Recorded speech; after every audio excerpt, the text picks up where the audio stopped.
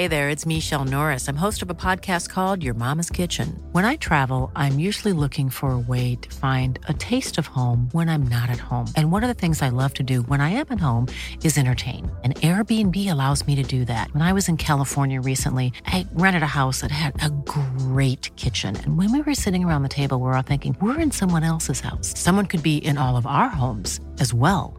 If you have a home, but you're not always at home, you have an Airbnb.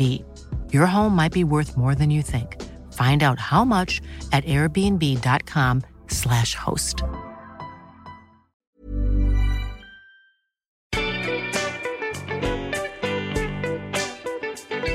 Hello and welcome to Sentimental Garbage, a podcast where we talk about the chick lit that made us who we are. My name is Carrie O'Donoghue and I'm a novelist, a journalist and a farmhouse in the foothills of Tuscany. Joining me is activist and author of Brave, Rose McGowan, to talk about Frances May's 1996 travel book, Under the Tuscan Sun. Hey, Rose. Hey. I believe you have a confession to make. I have a confession to make. When I was originally, when we talked about doing this podcast together, I had picked Jane Eyre as chick lit, and that was rejected. I was like, oh, okay. Let me think of chick lit. And for some reason, the only thing that came to my mind was Under the Tuscan Sun by Frances Mayes. But I realized too late, as I was rereading the book to prep for the podcast, that in fact I had never read the book and had only seen the movie. But somehow the movie drilled into my head that I had read the book. So I'm reading the book. The book is wildly different to the movie. It's really about home restoration in Italy and a lot of food and recipes. And there are no hot Italians. Men, there are no... There are zero hot people in this book. There are zero hot people in this book. She has a husband already. I was very confused, and so I must confess that I found the book to be kind of boring. Oh my God, I hated the book so much. I was reading it like, what? There are no hot Italian men, and there's no like divorce with, you know, the drama, and that's the magic of movies, you see. And sometimes we recognize that there's a magic of movies. I watch that movie like usually once every couple of years when I miss Italy, where I grew up. And it's one of those things, because whenever we talk about books and film adaptations, we're so used to that pat line, which is, you know, oh God, you know, however good you think the film is, the book is so much better. Not so. Not so. I don't want to be a dick, but it was a struggle to get through. But, I mean, it is Italy porn, and Italy is beautiful. And Tuscany, I imagine they had a huge run of Americans moving there after this book came out and the movie came out. I'm sure they weren't happy about it. I'm sure. I mean, they sounded very poor from the books, and like the wages that Frances Mayes was paying those Polish workers, probably not much. Which she seems very fine about. She's like, oh, I pay them like 50 liras a day, and they're happy, which is, you know, a third of the local rate. And I was like, you're a fucking bitch. You know? Oh my God. You're like, Frances, we need to discuss socioeconomic politics. Let's talk. But the book, it was a real struggle to get through. And maybe I'll go back and try cooking someday and look at the recipes. But it's interesting to me that someone read that and thought, this will make a movie. But no wonder they changed it so radically, because otherwise absolutely nothing would happen. She shops at the grocery a lot. Yeah. Okay, I'm going to do a quick... I'm putting plot in inverted commas, a brief plot summary. Okay. So the plot is that Frances Mayes is a university professor in her 40s or 50s, in midlife, she says, and she moves to Tuscany. Not even moves, she just buys a house in Tuscany. A summer house. Isn't that nice? I'm like, relatable. Not. Right. It's like the stakes are so low. It's not like she's like abandoning her life to just take a chance on Italy. No. She's found a summer home that her and her husband Ed are doing up over a series of summers, and they like Italy a lot.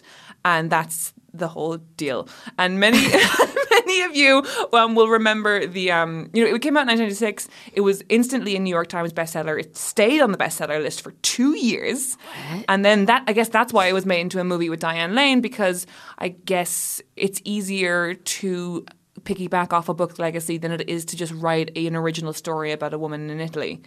Well, she does only go to the grocery store an awful lot, so to be fair, sometimes movies do work their magic. They do.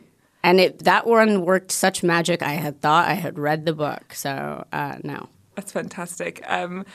Okay, so you grew up in Tuscany. I did. And I'd like to know what your sort of memories are and how they come across in both the film and the book, or whether those are different. Or They did a really good job in the movie of showing Tuscany. And the book certainly describes Tuscany well and its idiosyncrasies and the kind of Italian customs and superstitions and things like that.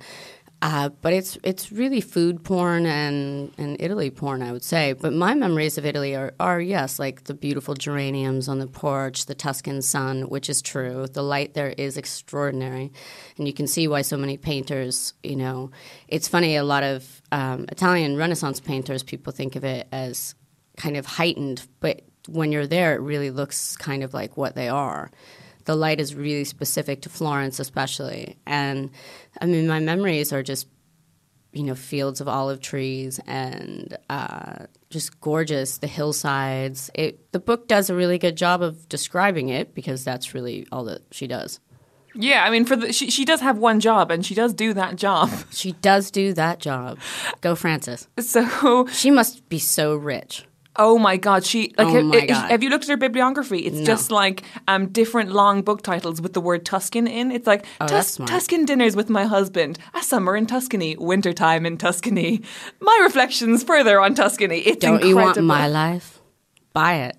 And then I'll pay people 50 lira to do the work at my house. Right. So, like, what's interesting is that it's billed as like a memoir come travel book, but really her emotional distance in the book is huge. Like, There's nothing personal really there. no, I don't know how she feels about her husband, other than she likes having lunch with him, which I guess is something. That's something. They like having food together. He's tall. He's 6'2". She's 5'4". I got that from the book, so that was a personal nugget. So he was working on sanding the ceilings while she was working on the floors. Fascinating. Fascinating. Like, the thing is, in certain memoirs, in certain relationships, if that became a memoir, it could be fascinating. a metaphor for something else or some bigger dynamic, Yeah. but you never get that. It's just like, and then we swept up the sawdust and went outside and had a grape. Pretty much, yeah. And then the Italians were bad with plumbing and et cetera, et cetera.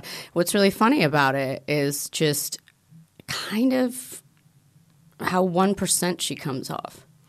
Totally. But it's not funny, I guess. I guess it's just true. And if Frances Mays ever listens to this, I'm sorry for... I don't know what I'm sorry for exactly. I read your book and I bought it. So Yeah, so I you've got my contributed to your money. life. You've got my money. I can say whatever I want. Ha! It is. It's not just 1%, and it's weird because like she does say throughout, because she's a university professor and she's had a couple. But she of tells books you out. nothing about her life. Like there's no. I mean, maybe that's a hat trick. My book was very personally revealing, and whatever chick lit actually is, because I don't think we use that term as much in America, and if it is, it's used in a derogatory way. Yeah, it's used. Is it derogatory here? So you're owning yes, it? that was sort of the idea behind this podcast. So I've been. I came out with my novel last year, and it is a lot about sort of women's relationships with the men they work with their friendships, how those things interlap. And I had lots of people asking me, oh, is it chick lit in this kind of shameful way? Because here it's associated with, dizzy woman working in the city finds a boyfriend, then there's a problem, something Bridget happens. Jones. Very everything, yeah. But Bridget Jones has like a kind of... Although I like Bridget Jones. Everyone does, but Yeah. the weird thing about Bridget Jones is that like one of the main reasons that Bridget Jones is as respected as it is because the writer Helen Fielding was a very respected journalist before. So everyone was like, oh, if this important journalist is doing it, it must be satire. Whereas if you are, I don't know if you come from a journalism background, but if you don't have that journalism background, then they feel free to slag you off for writing chick lit. Oh, completely. Yeah, exactly. They basically they don't.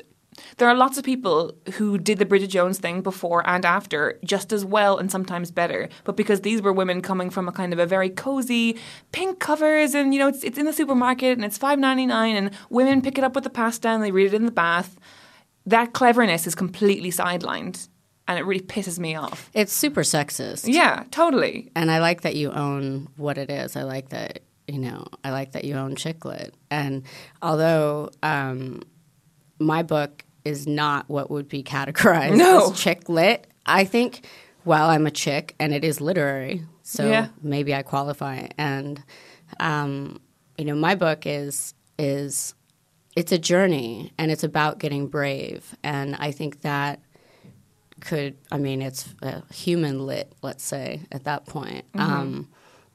I know you haven't read my book because you didn't get a copy of it. I'm really sorry. I'm sorry. This was all arranged quite last minute, It's and fine. I was trying to read this book that it was very hard to get through. But I appreciate that because I found it very hard to get through Under the Tuscan Sun as well.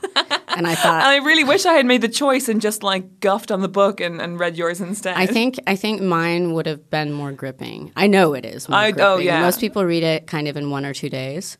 Not because it's written lazily or anything like that or in an easy fashion, because I do consider myself, I was a good actress, but I think I'm a pretty great writer. I can say that with some amount of self knowledge. Writing for me was always, I speak, I think I'm fairly well spoken. I don't know. I curse a lot. But I get my thoughts out a lot more concisely in the written form. What I find really interesting is both acting and writing are both jobs that A, come from very similar places. They come from the urge to storytell, right? Correct. And B, there are jobs that everybody thinks they can do, and it's quite hard Oh, God. to Good prove. luck writing. Good luck, people. I mean, and if you are a writer, good luck to you because it's hard. I mean, what is it Hemingway said? Writing is easy. You sit at the typewriter and bleed. Well, yeah, I can imagine your experience writing Brave was literally that. I mean, we're talking about Frances Mays, who gives nothing of her personal life away apart from how much she loves grapes. And then there's a different kind of memoir that she also likes cherries. She also likes cherries and wines. Yeah, Brunellos are nice. And green olives. It's literally the food writing. I don't even think it's particularly good food writing because it's just long lists of recipes. And recipes, which to me, I didn't really feel like. I feel like the best food. I don't know. What food writing do you really enjoy?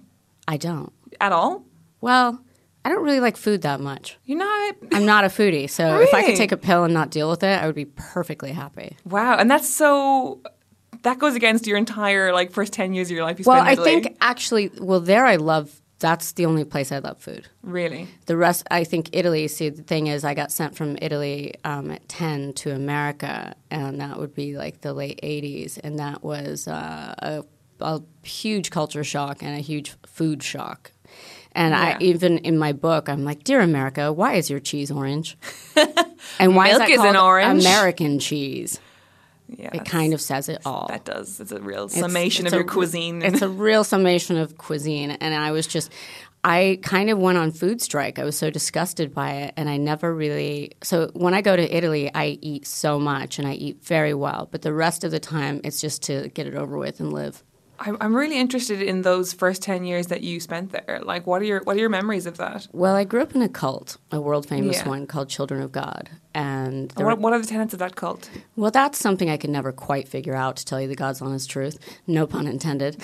But it was my father was the leader of the Italian chapter, and there was a duke that was in the group, Duke Cannavaro, and I write about him in the book as well. And so I grew up on ducal estates. So I was in a cult with probably 100 people. It was a very multinational thing, and it was there was no one mother. All the women were called nannies, so it was communal raising of children. Right. So I didn't really forge a strong connection with my mother, and neither she to me, I think. And I write in my book at 2.5, they would come into my room and say, have you let God into your heart today? And I would say, not today, try tomorrow, and get a slap for that. It's like a panel in a New Yorker cartoon.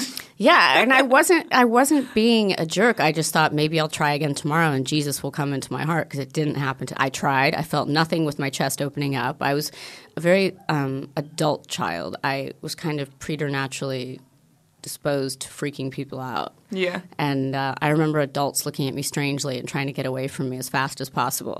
Oh my God. And I talk about that in my book as well, this strange I'm kind of a polarizing figure, but it's been like that my whole life. I just make some people uncomfortable. I don't know. It's not my fault. It's just how I've always been. And I think because I grew up in such a unique way. A lot of it was without mirrors for the first chunk of my life. And so I was raised not as a race or a gender. And that, I think, I have a lot of people that say, I'm sorry for how you grew up. And I just say, I'm sorry for how you live. Yeah. Because I grew up, essentially imagine a very elegant forest creature that all of a sudden gets sent out into the loud world. But I was raised in a way that placed all emphasis on the mind. I was reading Edgar Allan Poe at age 4 and putting my ear to floorboards, listening for heartbeats underneath them. Wow. I don't necessarily advocate that book for a child, but I also read that. That was the first book I ever hid from myself. I remember. Wow. I remember. I had to the whole idea of the heartbeat. I remember it so clearly. It was the first scary thing I'd ever read. I don't think I was 4. I think I was maybe 9 or 10.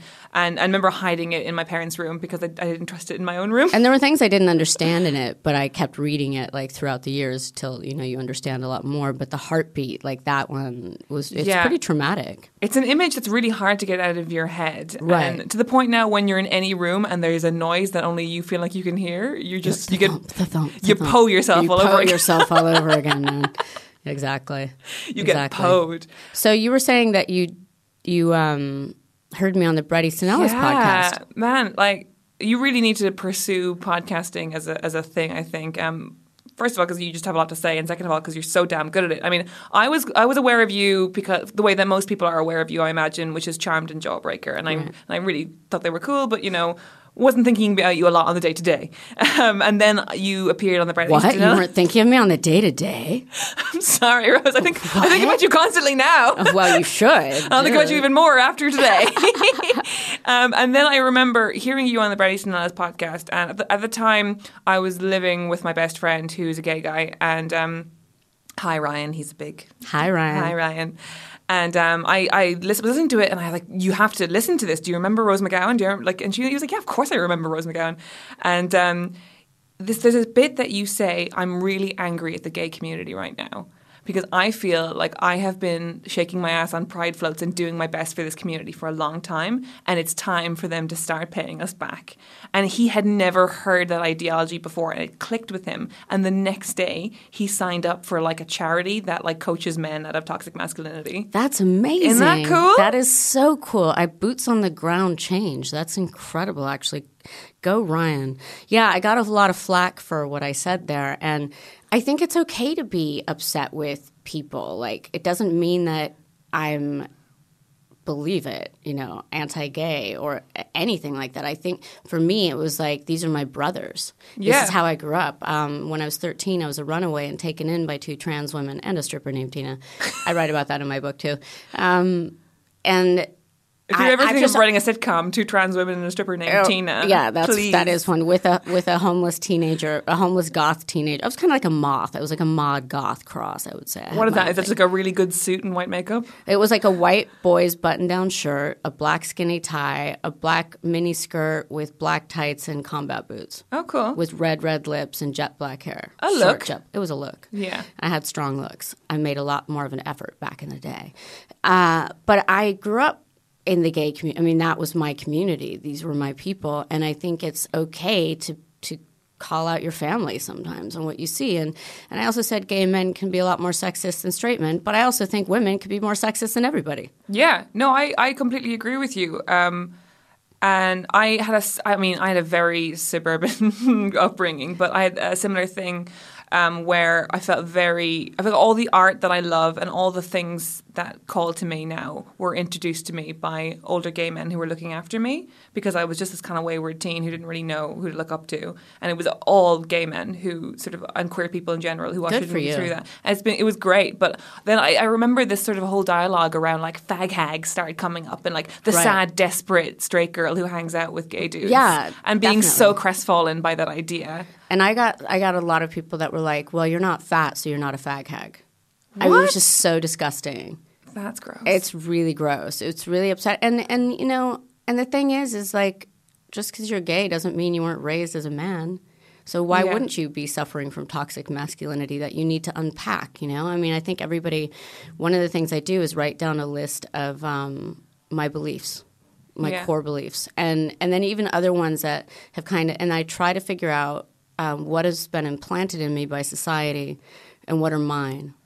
right? And I think it would behoove people, gay or straight, to do that and figure out what are societally implanted ideas. What are your ideas on women? What are your ideas on children? What are your ideas on old people? What are your ideas on fat people? What are your ideas on whatever it is? But like, just figure out what's yours and take what you want and leave the rest. But I think it's really important to unpack how, like fag hag, it's like, it's super derogatory. And why can't that woman just be your friend? Yeah. What if she feels safer for me, I felt safer in that community because they weren't after me sexually. And I was a very beautiful young woman and I was a target.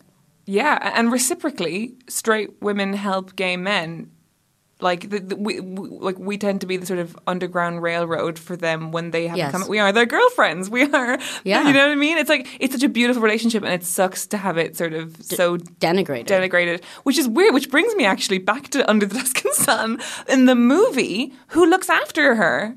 Is her lesbian friend. Her lesbian friend, and then the queer bus group. Oh, yeah, exactly. They are the catalyst for her changing her life. Yeah. That is definitely not in the book. No, but I love the movie. I love the movie, too. I wish the book was like the movie. You told me that you come back to the movie every couple of years. I do. It's the I miss the rhythm of life in Italy and its beauty, and it is. It's just like a moving postcard for Italy, really. Mm-hmm. It's a moving advertisement. And Italy, speaking of sexist places and retrograde thoughts. Yeah. Woo, that's a peach. That's why I can't live there. But maybe someday I'll be rich enough just to get a summer house there. Oh, yeah. I'm just going to start writing Under the Tuscan Night and try to do a series like that, Frances. And get rich like you, Frances. You know what you have to do? You have to re-record the audiobook because I thought this book would go quicker if I got it on audiobook. Oh, God. Frances Mays has a terrible voice. It's her own voice? It is. Oh, dear. I'm so sorry. I feel so mean at this poor woman. She's in her 70s. She's never going to listen to this. But I thought because she's Southern, she'd have this beautiful... like lilting Southern accent? Yeah, but it's kind of like... That's in the Southern accent where she has like kind of like something stuck in her throat. Like I have a really hard the heat in the summer. It's very that. Oh my God! I can't believe you got through it. Well, you mostly got through it. Excuse me. That way. I've tried. I can only listen to an audiobook if I like the person's voice. Yeah, I cannot. Which is why you need to re-record this audiobook. Oh, that would be wow, God. The fee would have to be large. The fee would. Oh God, to struggle through that one. Yes. But my audiobook was voted Audible's top 10 of the year last year, which is really exciting, yeah. Good for you, man. And thanks, yeah. I read it myself, and I don't have a voice, at least not so far. Yeah. And that was it was really meta. Did you record your own audiobook? No, but actually I weirdly just sold the audiobook rights, so we're still discussing that, yeah. You have a nice voice. Thank you very much. You're welcome. Oh. Rose, you're so nice. Oh, thank you. Yeah, I'm not the scary thing they portray me to be. I was quaking in my boots today. A lot of people do. They're quite scared to meet me, yeah. and it makes me laugh because I don't know what I am, but I know what I'm not. I'm only scary about, I think, injustice and things that make me mad, which I think should make everybody mad. I think the worst way to get to know someone in general is when they're backed into a corner, and I feel like you get backed into a corner. That's your yeah. And it was a brutal year. It was a brutal couple of years. Hell, it was a brutal life. Yeah. I'll be honest with you. But I had a lot of adventures in between the brutality. But it was the last 2 years were extraordinarily difficult to survive, and I'm in a good place now. It's kind of a healing place, and it's good to be out of the line of fire. Yeah. And I hope my book gets the fair shake that it deserves because it's not about Me Too. It's about a life, but it's also, I break the fourth wall. I speak directly to the reader. I wanted to have a conversation with the reader. And it's a trope that I took from movies when they turn and they speak directly to the camera and to the audience. So I was like, I just crisscrossed that and put it in my book. And I go between, the autobiographical elements and I suppose a manifesto of sorts, which makes it sound like some Karl Marxian thing. But it's not. It's I'm positing theories and thoughts and kind of revealing, like you talked about Charmed and Jawbreaker, and I talk about what it's like behind the scenes. Mm-hmm. And I talk about what how it really compares the cult I grew up in to the cult of Hollywood and how it affects people's mind in ways they're not aware of, using my own stories as examples. So with that cult idea is fascinating to me, because do you feel like when you're that young and you're made to identify the tenets of what a damaging ideological sort of prison is, it makes you very good at recognizing damaging ideological prisons? Completely. And it took me a while to realize that was what I was in Hollywood. And then once I came to it, I couldn't unsee it. And then I started seeing, everyone freaks out on Scientology or things like that. And I just think, but society is a cult.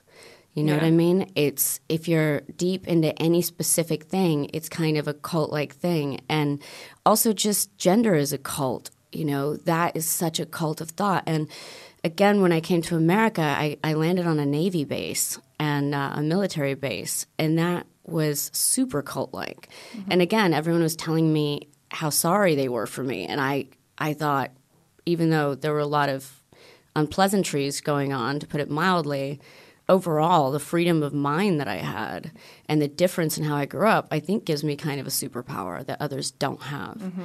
To be raised without the indoctrination of what you are as a girl or what you are as a man is hugely beneficial to living a free life. And it puts me at odds with most of the world. Yeah. Because they have been raised in a way, it's a more watered down version of what I got. Mm-hmm. So they don't really realize that they're kind of in a cult-like structure.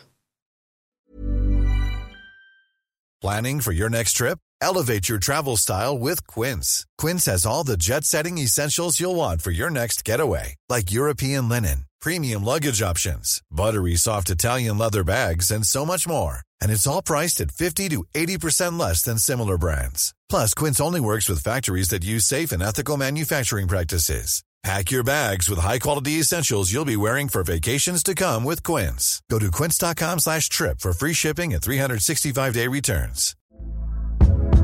Hey there, it's Michelle Norris. I'm host of a podcast called Your Mama's Kitchen. When I travel, I'm usually looking for a way to find a taste of home when I'm not at home. And one of the things I love to do when I am at home is entertain. And Airbnb allows me to do that. When I was in California recently, I rented a house that had a great kitchen. And when we were sitting around the table, we were all thinking, we're in someone else's house. Someone could be in all of our homes as well. If you have a home, but you're not always at home, you have an Airbnb. Your home might be worth more than you think. Find out how much at airbnb.com/host. What's interesting to me is women don't generally talk about their own beauty.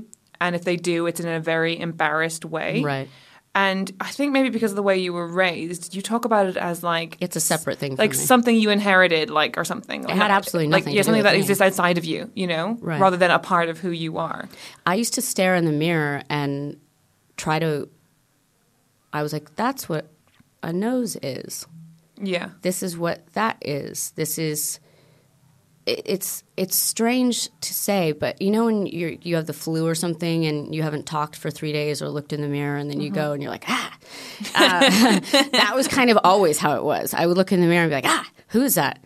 And the outside shell was something that was so at odds with how my mind worked.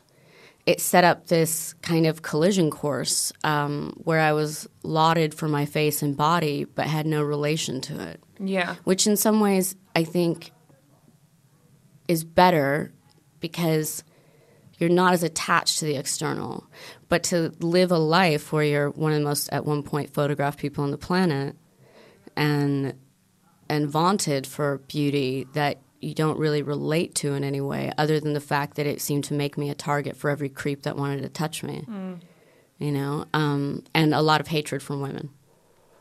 A lot. Yeah. I went to 10 different schools in 11 years, and once I came to the States and moved around a lot. And I also write about this in my book, but one of the things that helped me was one of the first places I went was a state called Oregon, and it's filled with rednecks, and everyone thinks Portland is like this PC place, and I guess it is. It's all white people that are like, we're tolerant of everybody. If someone told me they were tolerant of me, I would probably want to punch them in the nose. I find that it's like, how big of you? How big of you? Oh, ain't that nice? But the rest of the state is quite redneck. It's quite like trucks that are big wheels and gun racks in the back with the gun, just taking it around during the day. And it was quite a vicious place for me. And every day they would throw things at me out of the car when I was walking home or harass me at school. You're the ugliest thing I ever seen. And I would say, you saw me. You didn't seen me. If you're going to insult me, do it in proper English. But then, like, overnight, I went to another state called Colorado, which is in the mountains in the West. And there, immediately, I was very popular and lauded for my beauty. And I thought, well, that's stupid. Neither of these people know me. The mean ones nor the nice ones. Obviously, you'd rather people be nice to you because it seems an easier life. But it helped me later on in Hollywood that my head didn't get turned by accolades or – and beauty, it's fleeting. You know, it's a fleeting thing. How does an attitude like that to your own beauty change? Because I think about Italy and I think about all these things about like this culture that like, you know, just like, and even in this book, a tomato, that is beautiful, or a tomato, and just like how does that change your relationship to objective of finding beauty in things? You know, I find beauty more in objects, design, and even ugliness. I think there's a lot of beauty in ugly buildings or industrial parks or things like that. I like abstract beauty a lot. And I think beauty is a glorious thing. I kind of sometimes feel sorry for people that are really beautiful because I don't want to say beauty is a curse, but it's a heavy mantle to wear. And imagine people... And you're beautiful. You're an extremely pretty woman. Thank you, Rose McGowan. You're welcome. And so many people. There's beauty in most people, of course. But then there are the ones, you know, like the supermodels or whatever that are just in another whatever categories are. I don't know. It's societal thinking. It's the 1%, right? It's the 1%. But when beauty fades, it does a job on your mind. But in a way, it's really freeing. You know, I think I'm attractive. You're very pretty, Rose McGowan. Well, thank you. But it's not like this thing where I'm in a room and people are making a beeline or the men are making a beeline to try to trap me. And so I always felt really hunted. And that was part of your decision to cut your hair short, yeah? Yes. It was just a radical rejection of what I was supposed to be. I also talk in my book about how I was directly told by a female agent. A lot of the females in Hollywood can do a lot of damage. Yeah. And she said, you have to have long hair. Otherwise, the men in Hollywood won't want to fuck you. If they don't want to fuck you, they're not going to hire you. And it's kind of like lunatics being allowed to run the asylum a little bit. And it really is there. And it's a closed society. It's one that most people don't know anything about. And nobody really in Hollywood has gone up against it. Not like I have. No. Successfully. At what point did you assume that responsibility in your head? It was annoying because I kept waiting for somebody else to do it. And I was like, God damn it, nobody's coming along. I have to do this. How annoying. Yeah. And I knew it was going to be like the fight of my life. Because the power brokers, the machine, they will shut you down. They will do every single thing they can. I mean, I endured in the last year having ex-Mossad infiltrate my life. That. There was $1 million bounty on my book, and 125 pages were stolen from it before it was published by my rapist. Jesus. Yeah, it was an intense time. And it had been turned out in The New Yorker. Ronan Farrow uncovered that I was on this hit list for the last 20 years because I went up against him after the assault and was blacklisted in the industry. And so the reason I was on Charmed was because I couldn't get a job in movies. Right. And that was pre sort of the whole TV being this amazing place for actresses, which we think of it now. It was just before that. Yeah. It was just before that. And maybe we paved the way. We were the longest running female-led TV show in history. Yeah. And really? Yeah. 8 wow. years. It was on for 8 years, and I was on it for 5 long years. And where, again, you know, but I had been on a very different trajectory. But after the assault and blacklisting, and you know, so Ronan Farrow uncovered that the bad guy bought off journalists all over the world, and would have a hit list that he would give them. He would buy, say, a story that they wrote and say, I'm going to turn this into a movie. But instead, he would, string them along and give them a hit list. Anytime this person appears in the press or appears, decimate them, go after them. So I was always painted as crazy, imbalanced, a druggie, all these things that had nothing to do with me and everything to do with somebody doing, using that same old way to discredit women to keep them from ever being heard, because I was dangerous, because I'd never signed an NDA. I never signed a confidentiality agreement. I refused. Right. It's it's been really interesting just listening to you talk and how much your body language even changes when you talk about these things. I can literally see you becoming like your shoulders getting straighter and everything, and it's like going to war. It is like, but you're clearly like a very I'm a very tender and thoughtful person. Yeah, I am. It's hard. It takes a lot out of me.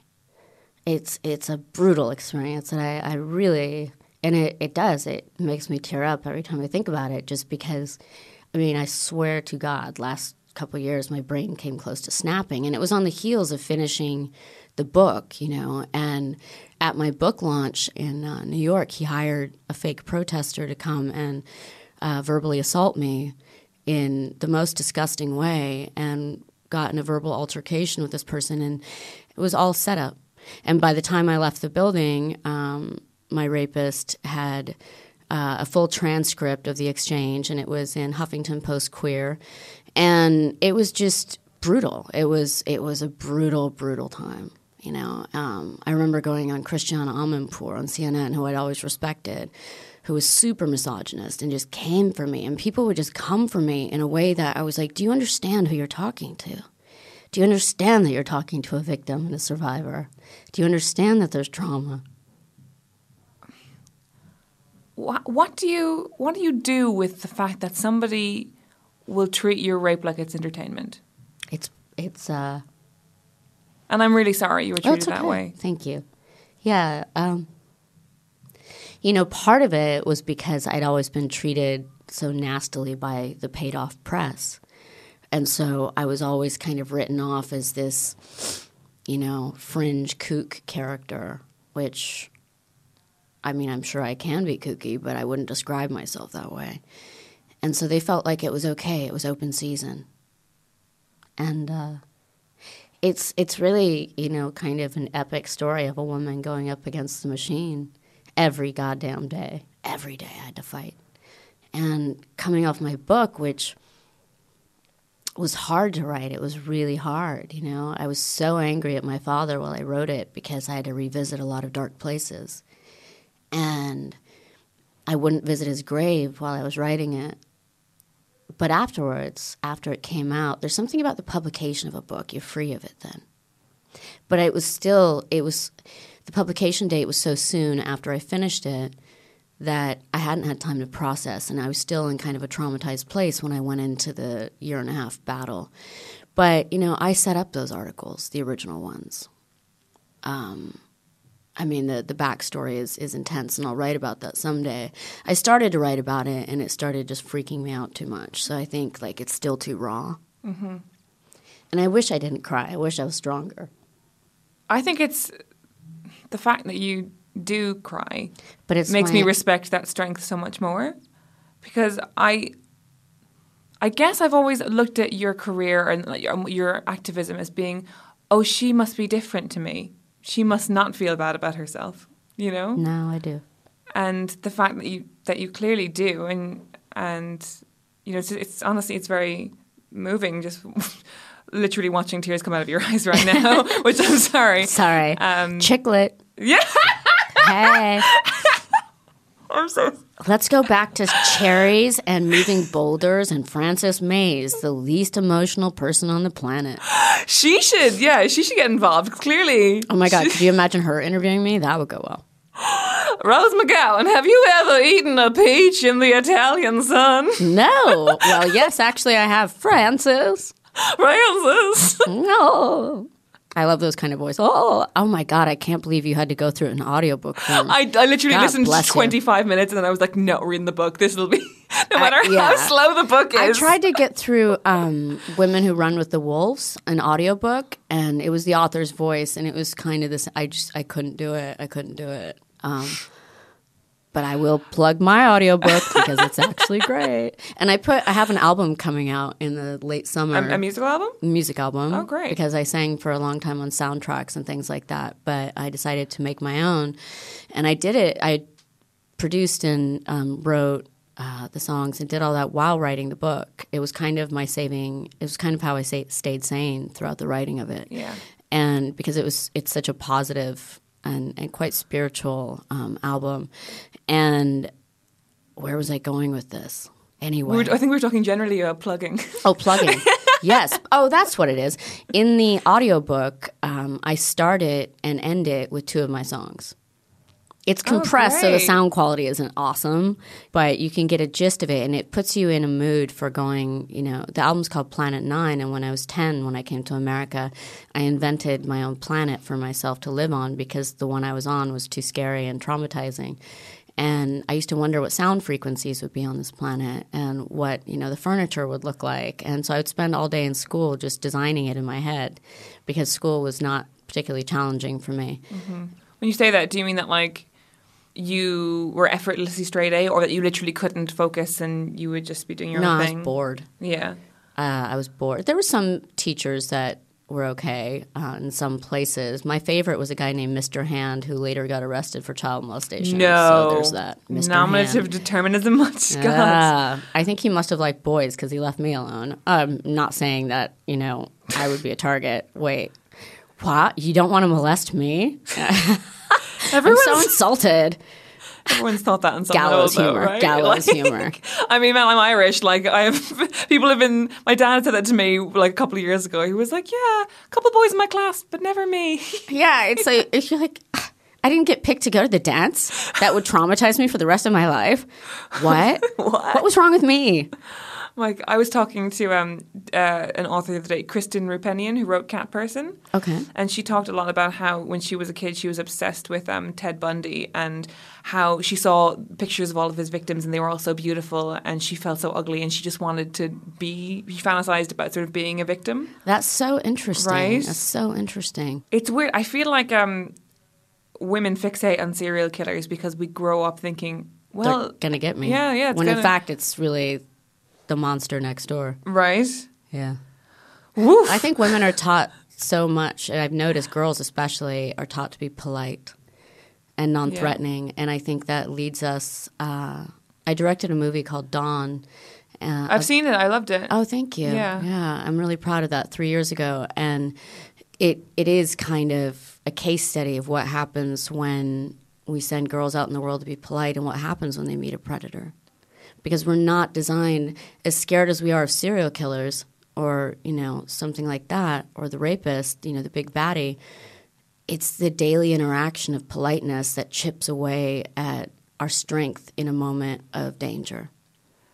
And it's that thing of, when you feel like somebody's following you home at night and being like, boy, am I going to feel silly when I get home safely, and chiding yourself for even feeling threatened at all. Right. But and the reality is people there are apex predators and we are not them.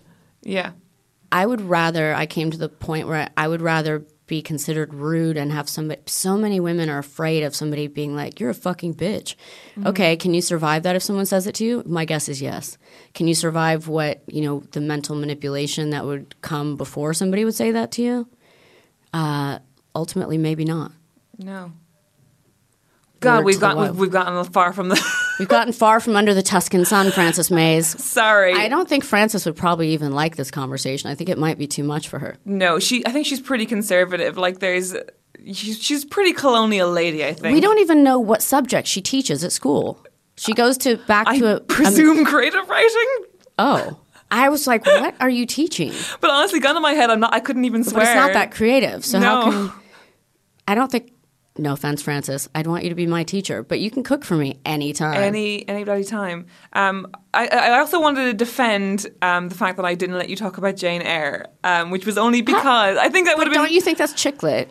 Well, it's chicks and it's literary. In a way, I think it's like the grandmother of like all women's fiction. In that, like, we actually had a guest on who said that all women's fiction comes from Jane Austen, the Bronte Brontes, sisters. or George Eliot, and like everything comes from there. Like That makes sense. Yeah, and like I think you can draw a straight line between like Gone Girl and like things that the Bronte sisters did. It's that sort of making those inner anxieties and inner feelings about like whether someone is trustworthy or not, but writing it so large in this big opera, you know. And I love defend Jane Eyre. yourself. Why did you not let me choose? Because that? I was like, it's too highbrow. It's too. It is? Yeah, because the whole idea with Chicklet is that it's incredibly approachable. You sort of just like breeze through it and then you're done or whatever. And I kind of wish that I had let you talk about Jane Eyre because I love Jane Eyre. I just thought it was too highbrow. I think it's so seminal. I want to do. Did you ever read Rebecca? Yeah, I love it. It's By one of my Daphne favorite du books. Maurier. I've actually been shouted at for bringing it up too much on this podcast. Well, it's a great book. But don't you think it would be interesting to cross Jane Eyre, Mrs. Rochester, and have her meet Mrs. Danvers, the evil lady from Rebecca? I always thought those two women in those books got such a bad rap. And I think their psychology would be fascinating to explore. I mean, I kind of wish that we did talk about Jane Eyre, but I'm also kind of psyched that we just trashed this book for an hour. I know. It's got to be unusual for this podcast, isn't it? It's a first, yeah. I'm glad to be the first. First to just trash something. Yeah. Is there anything else you want to outrightly Rose trash? McGowan is such a bitch. She picked on this 70-year-old Southern writer lady. If there's anyone to pick on, it's a 70-year-old. Come on. A rich 70-year-old. Not that I'm resentful or anything. Another annoying thing about the book is that she always refers to her daughter, who I think is called like Christine. She refers to her as my adult daughter throughout the book. Yeah, that's She's like, true. my adult daughter is coming for the summer. Like, my adult daughter is here for Christmas. It's like, just name her and tell us anything about her. Anything. It's very. I'm quite fascinated by why this became a bestseller. Me too. I don't understand. Is there something wrong? What am I missing? Do you know? I actually read a long article. Is it because people hate their lives so much somewhere that they just fantasize about another land? Do you know what I think it is? I think it's about changing your life in midlife. Yes, but she doesn't give any evidence really of changing it other than buying a summer house. And talking to some Italians, mostly who work for her. In the movie, she does change her life in midlife. The movie is so affecting because you feel like this is someone who legitimately learns to live their life outside of this paradigm that's created for women. Yeah, and the whole there's this beautiful romance that's like so sexy, and then it ends up like petering off into nothing, right? In a very like distinct way. With the hot Italian. With a very hot Italian. Yeah. Is there? Can I get a few books that you genuinely love, so people don't think that you're a hater who picks on old Southern women? Yeah, if you want to think that about me, that's okay. They're probably racist too. Just kidding. If they're from the South. Just kidding. Just kidding. Just kidding. I like JoJo Moyles. I met her at a literary salon, and she is the nicest, coolest woman. I really liked her. We're doing her for the next episode. Or we're doing her quite coming soon. I don't know if she's coming on, but somebody's doing one of her books. Oh, good. Yeah, she's a wonderful woman and a really prolific writer. So she's Chicklet writer. That's Chicklet. Yeah. Right. That's what someone told me recently. Mm-hmm. And Marion Keynes, also a Chicklet writer. We have her on as well. We had her as a guest. Look at you, Fancy. I'm sorry, I feel like I'm just bragging at you now. I have to say, you love Chicklet. You're a fan of this genre. I guess so. I like Gone Girl. Mm-hmm. Is that Chicklet or is that a thriller? Yeah, it's kind of it's in the cross. Yeah, but I have to say I read a lot of classics, and I will try to get more into Chicklet. So if I ever come on here again, I have more to talk about that's positive. But it's been so lovely talking to you. I've really, really enjoyed it. Thank you so much for coming on. We've plugged it up. Is there anything else you want to mention before we sign off? Tell me the title of it again. It's called Promising Young Women. Promising Young Women, and I'm going to read it. And to listeners, the paperback is out March 9th. So mine's coming out, I think, March 7th or 8th. Oh, yeah. Both our books are Pisces. And they're both orange. Yeah. Oh, wow. Hey. Go us. Go us. All right. Thank you so much, Rose, for coming on. Thank you so much.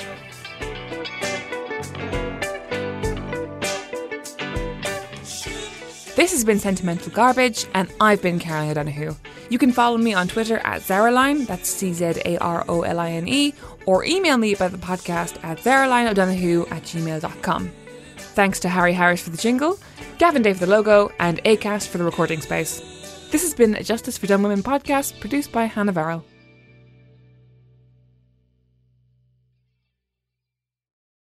Hi listeners, thanks so much for tuning in to our interview with Rose McGowan. This is just a quick note here to say for legal reasons that currently Harvey Weinstein denies all allegations made against him. Bye. When you drive a vehicle so reliable it's backed by a 10-year, 100,000-mile limited warranty, you stop thinking about what you can't do and start doing what you never thought possible. Visit your local Kia dealer today to see what you're capable of in a vehicle that inspires confidence around every corner. Kia, movement that inspires. Call 800-333-4KIA for details. Always drive safely. Limited inventory available. Warranties include 10-year 100,000-mile powertrain and 5-year 60,000-mile basic. Warranties are limited. See retailer for details.